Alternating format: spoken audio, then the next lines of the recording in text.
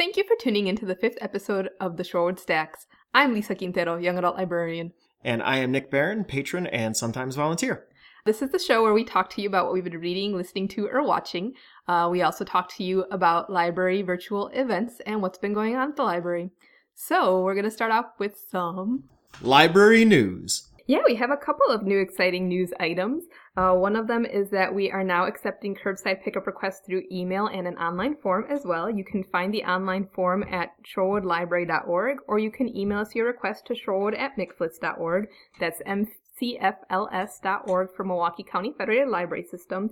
We have also increased the amount of things that you could request. Originally, our limit was 5, but we are now taking requests for more items as well. We just ask that you check County Cat before you call us or email us or put your form request in to see that the item is available in Shorewood, because we are only able to fulfill requests for Shorewood items right now.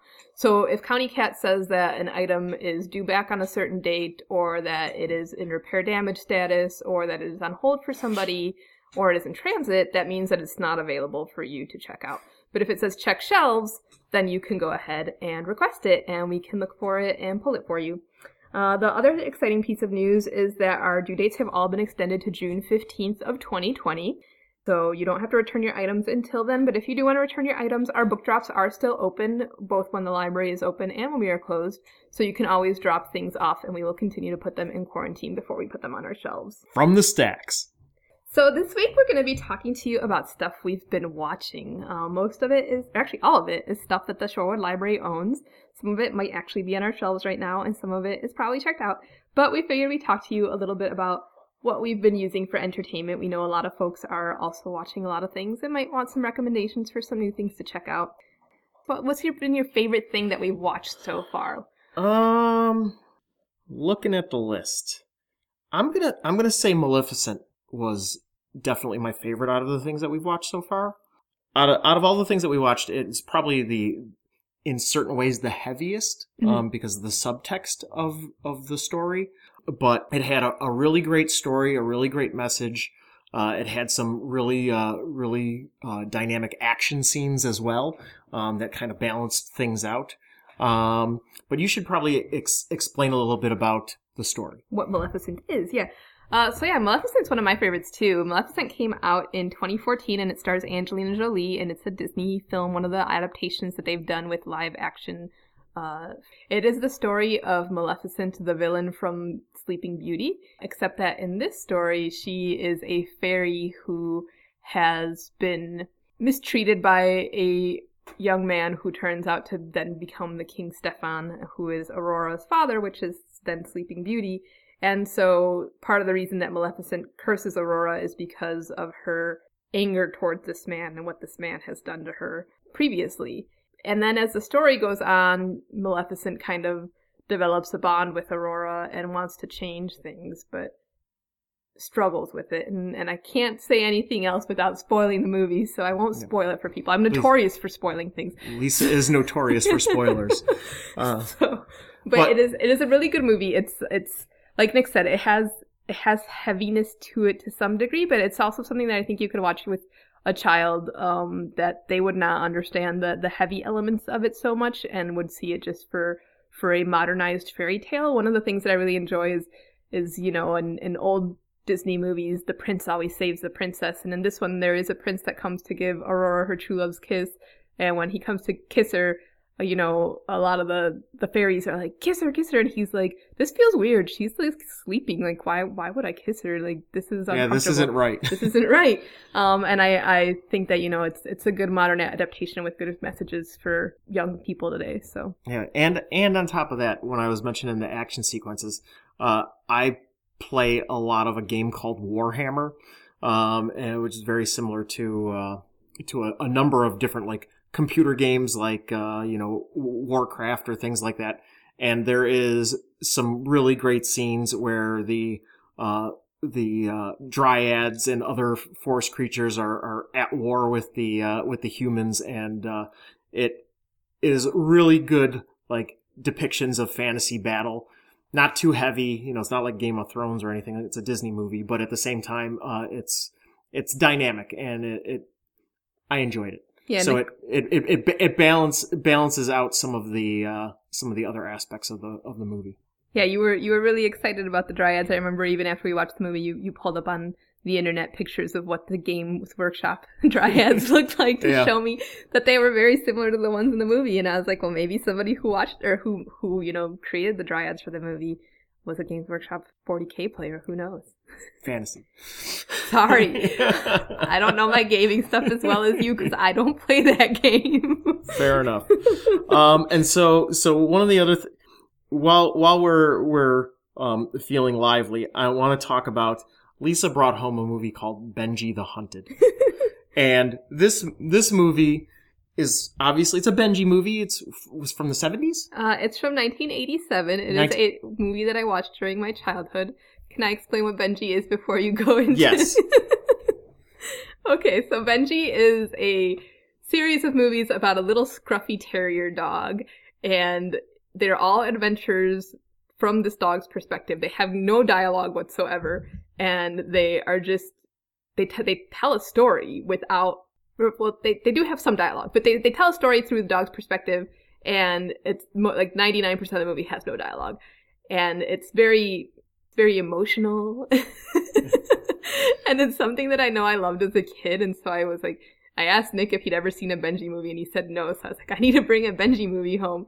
And I brought one home. I brought Benji the Hunted, and I will let him tell you how he felt about Benji the Hunted. All right, so it should be noted that Lisa and I are both dog people. And so watching dog movies, it elicits a lot of emotions. And Benji the Hunted, from my perspective, was traumatizing. So Benji ends up being like stranded on an island and is fending for himself, and he's got to, deal with predators, and he ends up caring for a bunch of cougar pups that were their mother was hunted and killed, and Benji saw it. Like, Benji's like, oh, a friend, and then the cougar gets shot. This is all in the first, 10 minutes. It's like watching the Pixar movie Up. You're like, oh, this looks cute, and then that happens, and you're like, oh my god. And after that happened, you think, oh, it can't get worse than this. But Benji is just like, every moment of hope is then hit with, oh, he's being hunted by this, he's being chased by that, this horrible thing is happening. And I felt so bad for Benji the whole movie. So, Lisa, what's your take? So I did not feel bad for Benji the whole movie. I think Benji is a hero. He's a very scruffy dog that, stands up for these cougar pups. And he sees that they're orphaned, and so he goes and takes care of them. He tries to feed them raspberries, and they're like, no, we don't want raspberries. So then he goes and steals some, chickens or some sort of ducks or birds that the hunter has hanging outside of his house so that he can feed the cougar pups. And then he, spends a good chunk of the movie trying to find another cougar mom to take the cougar pups. And so he spots this one cougar mom, and she has a pup, and so he gets it in his head that he's gonna get these pups to this mom so that she can take care of them, because throughout the whole movie we're seeing this helicopter flying overhead with his owner, and his owner's trying to look for him. But every time that the owner flies by, Benji hides because he feels like he has to get these pups a mom before he can go and be with his person again.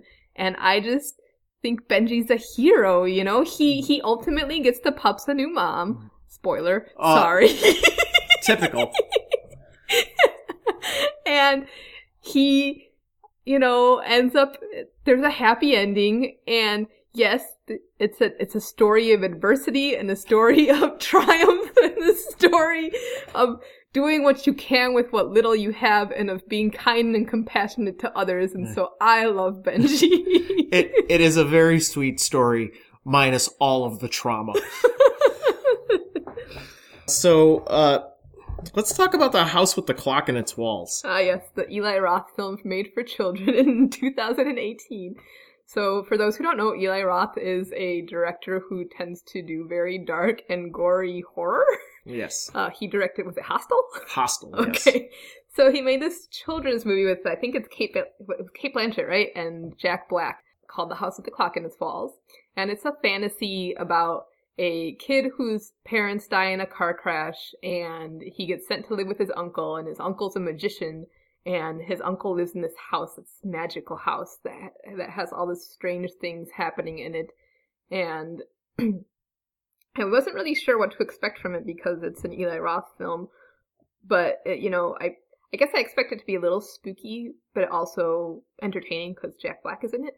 But it ended up just being okay. What were your feelings on it? I thought it was just okay as well. As far as would kids enjoy it? Probably.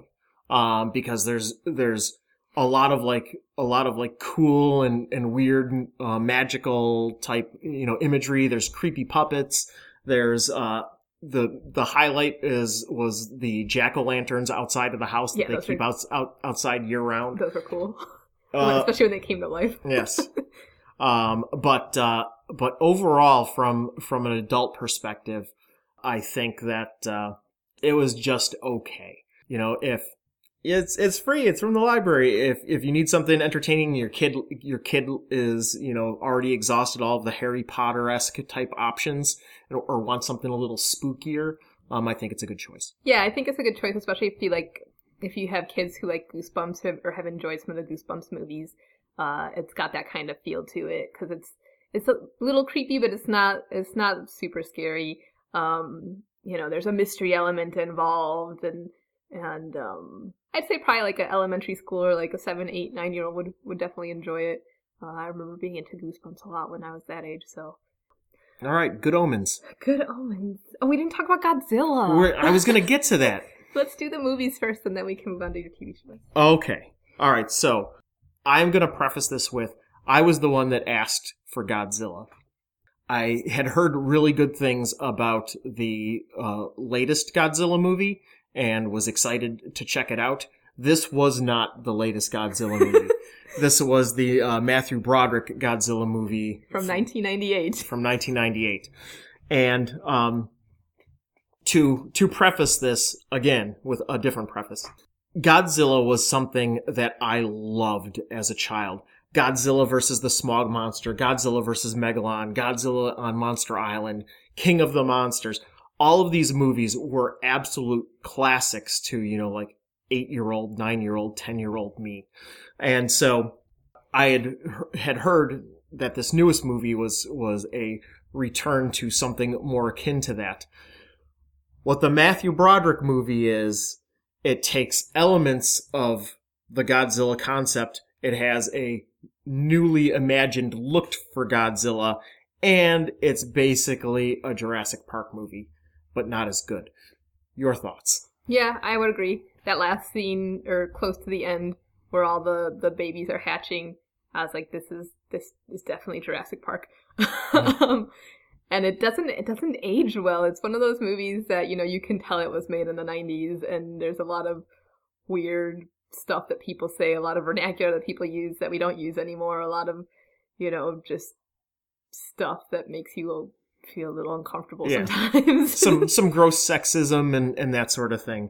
And one of the things that I loved about Godzilla as a kid, even though some of the earliest Godzilla movies from the 50s had Godzilla as being the villain, most of those Godzilla movies that I just referenced that I loved, Godzilla actually is the hero. Mm-hmm. And so instead of Godzilla just rampaging through Tokyo or wherever and just trashing everything, usually there was a menace like the Smog Monster or a menace like Megalon, and Godzilla had to step in to save humanity, and it allowed the monster to be the hero. Mm-hmm. And I think, really gave a young me an understanding that animals can have compassion and that they're complex.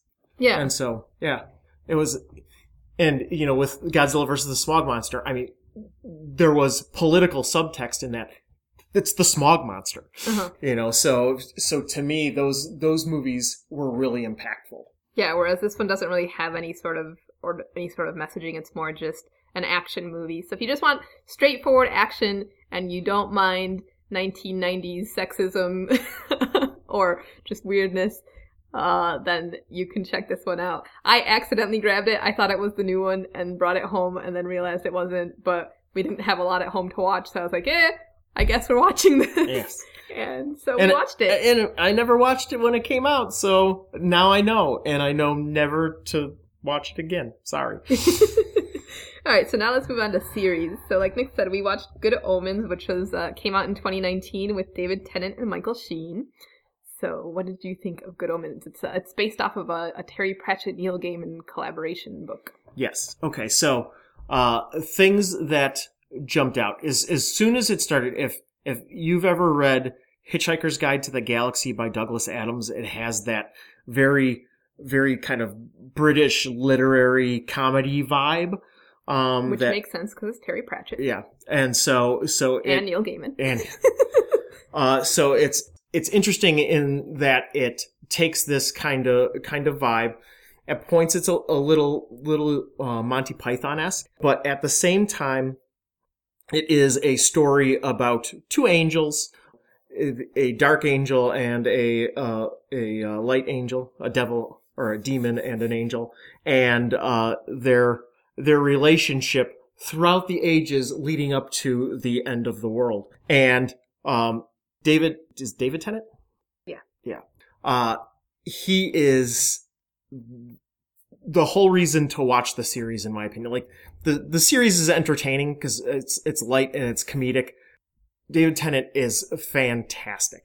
At various points, like, they show him in, like, his, like, long-haired, like, rebellious devil phase, and he, like, tapped into his inner Ozzy Osbourne, and it is just fantastic. Very, very entertaining.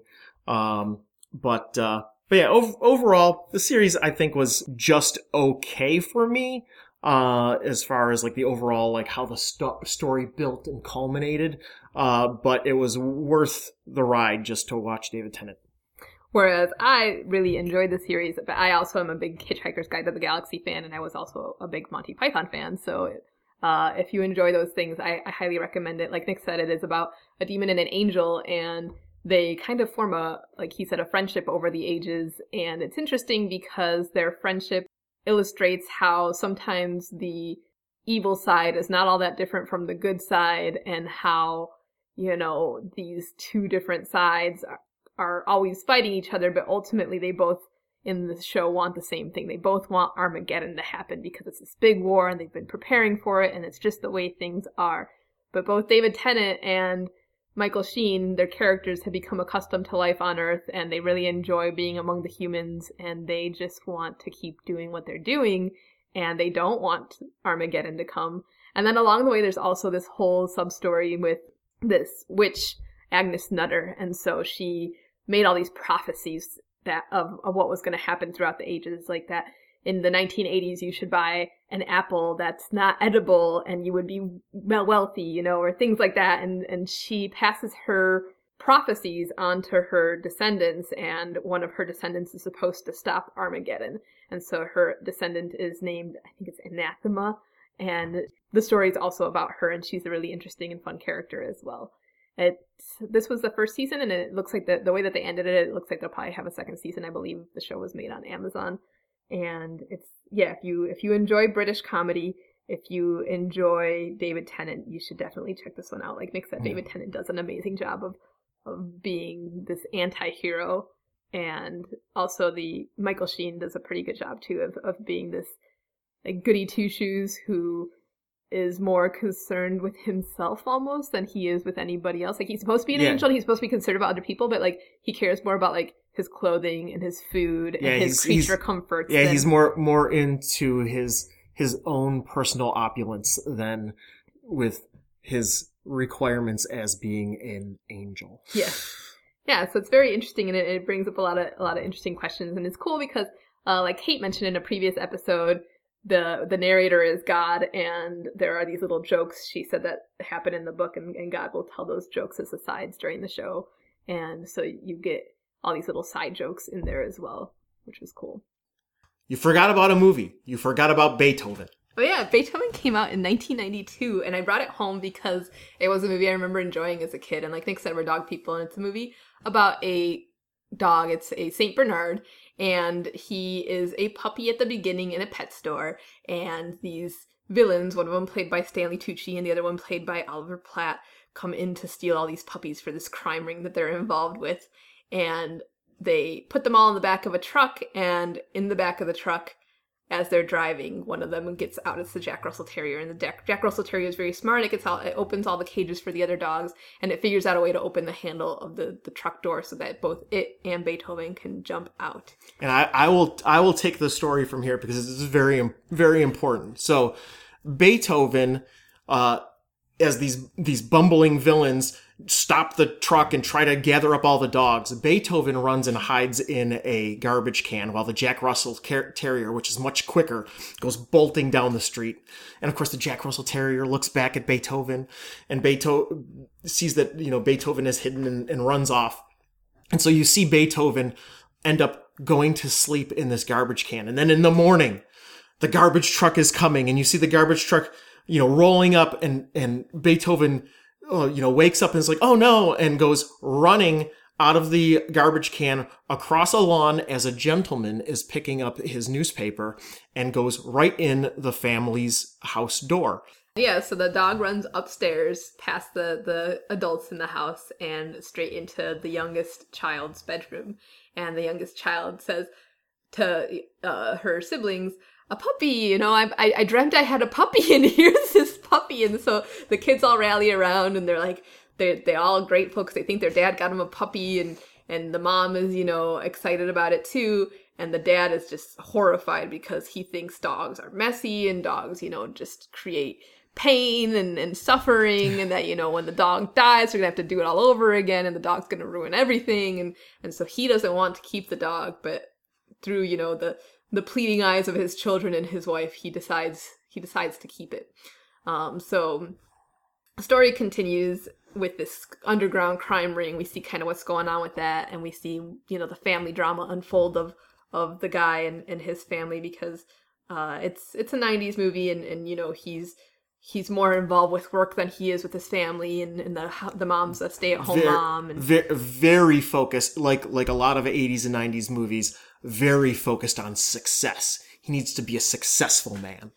Yeah, and so he's very focused on work and not the family, and the mom gets upset, and the kids get upset because they just want him to be around for them and be focused on the family. And the dog kind of ties the family together and brings everybody together, and ultimately ends up bringing the dad in to be a part of everything too later on in the movie. And we find out why the dad was anti-dog eventually. But I won't spoil it. Yes. Do not spoil it. But there's this underlying story at the same time that's happening. There's this crime syndicate, and there's this evil veterinarian, and he's doing testing on animals, and he wants a big dog so that he can test this ammunition. And so he tries to find a Saint Bernard or a big dog like that so that he can perform his tests. And so he, enacts this plan of how he's going to get Beethoven. And I won't say anything more about that because I would definitely spoil it. But it's a very hard. I'm on the edge. Was on the edge of my seat, waiting for the spoilers to start just unleashing. But continue. But it's a very heartwarming movie. It is, a little dated from the 90s, but not as dated as Godzilla was. And dated in a different way. Not dated in an icky way, but just dated in a things were thought of differently. There were a couple of scenes, like there is a scene where the mom is like, he's trying to like bring his wife back into the business. She had worked as part of his business before they had kids, and he was trying to like get her to go back to work with him. And there's a scene with him and David Duchovny and somebody else, and he wants her to be a part of this negotiation, and she just gets snubbed at every turn, and you're just like, very.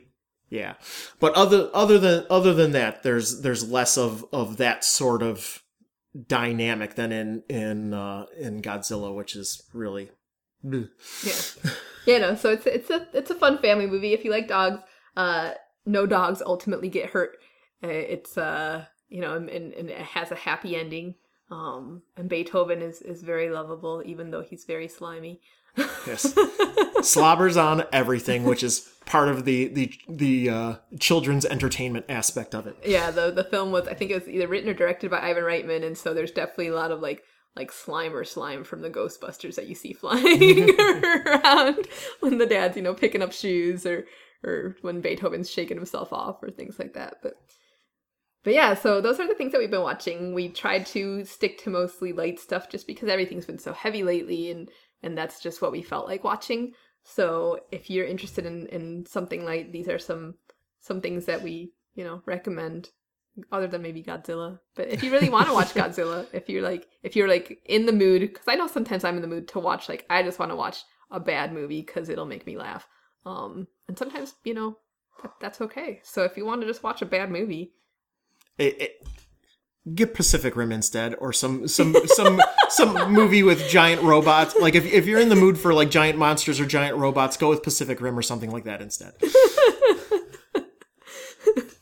Virtual events. Join Miss Heidi on Facebook on Tuesdays for Rhyme Time Tuesday. Share some of your favorite finger rhymes, lap bounces, and clapping games with your little ones. Art Cart Online.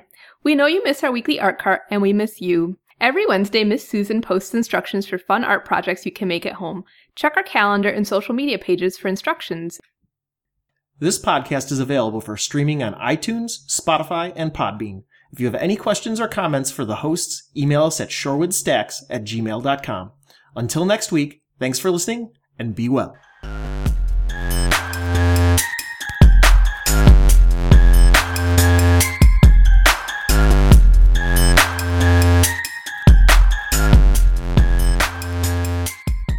The Shorewood Stacks is produced by Lisa Quintero and Nick Barron, with music by Kevin MacLeod.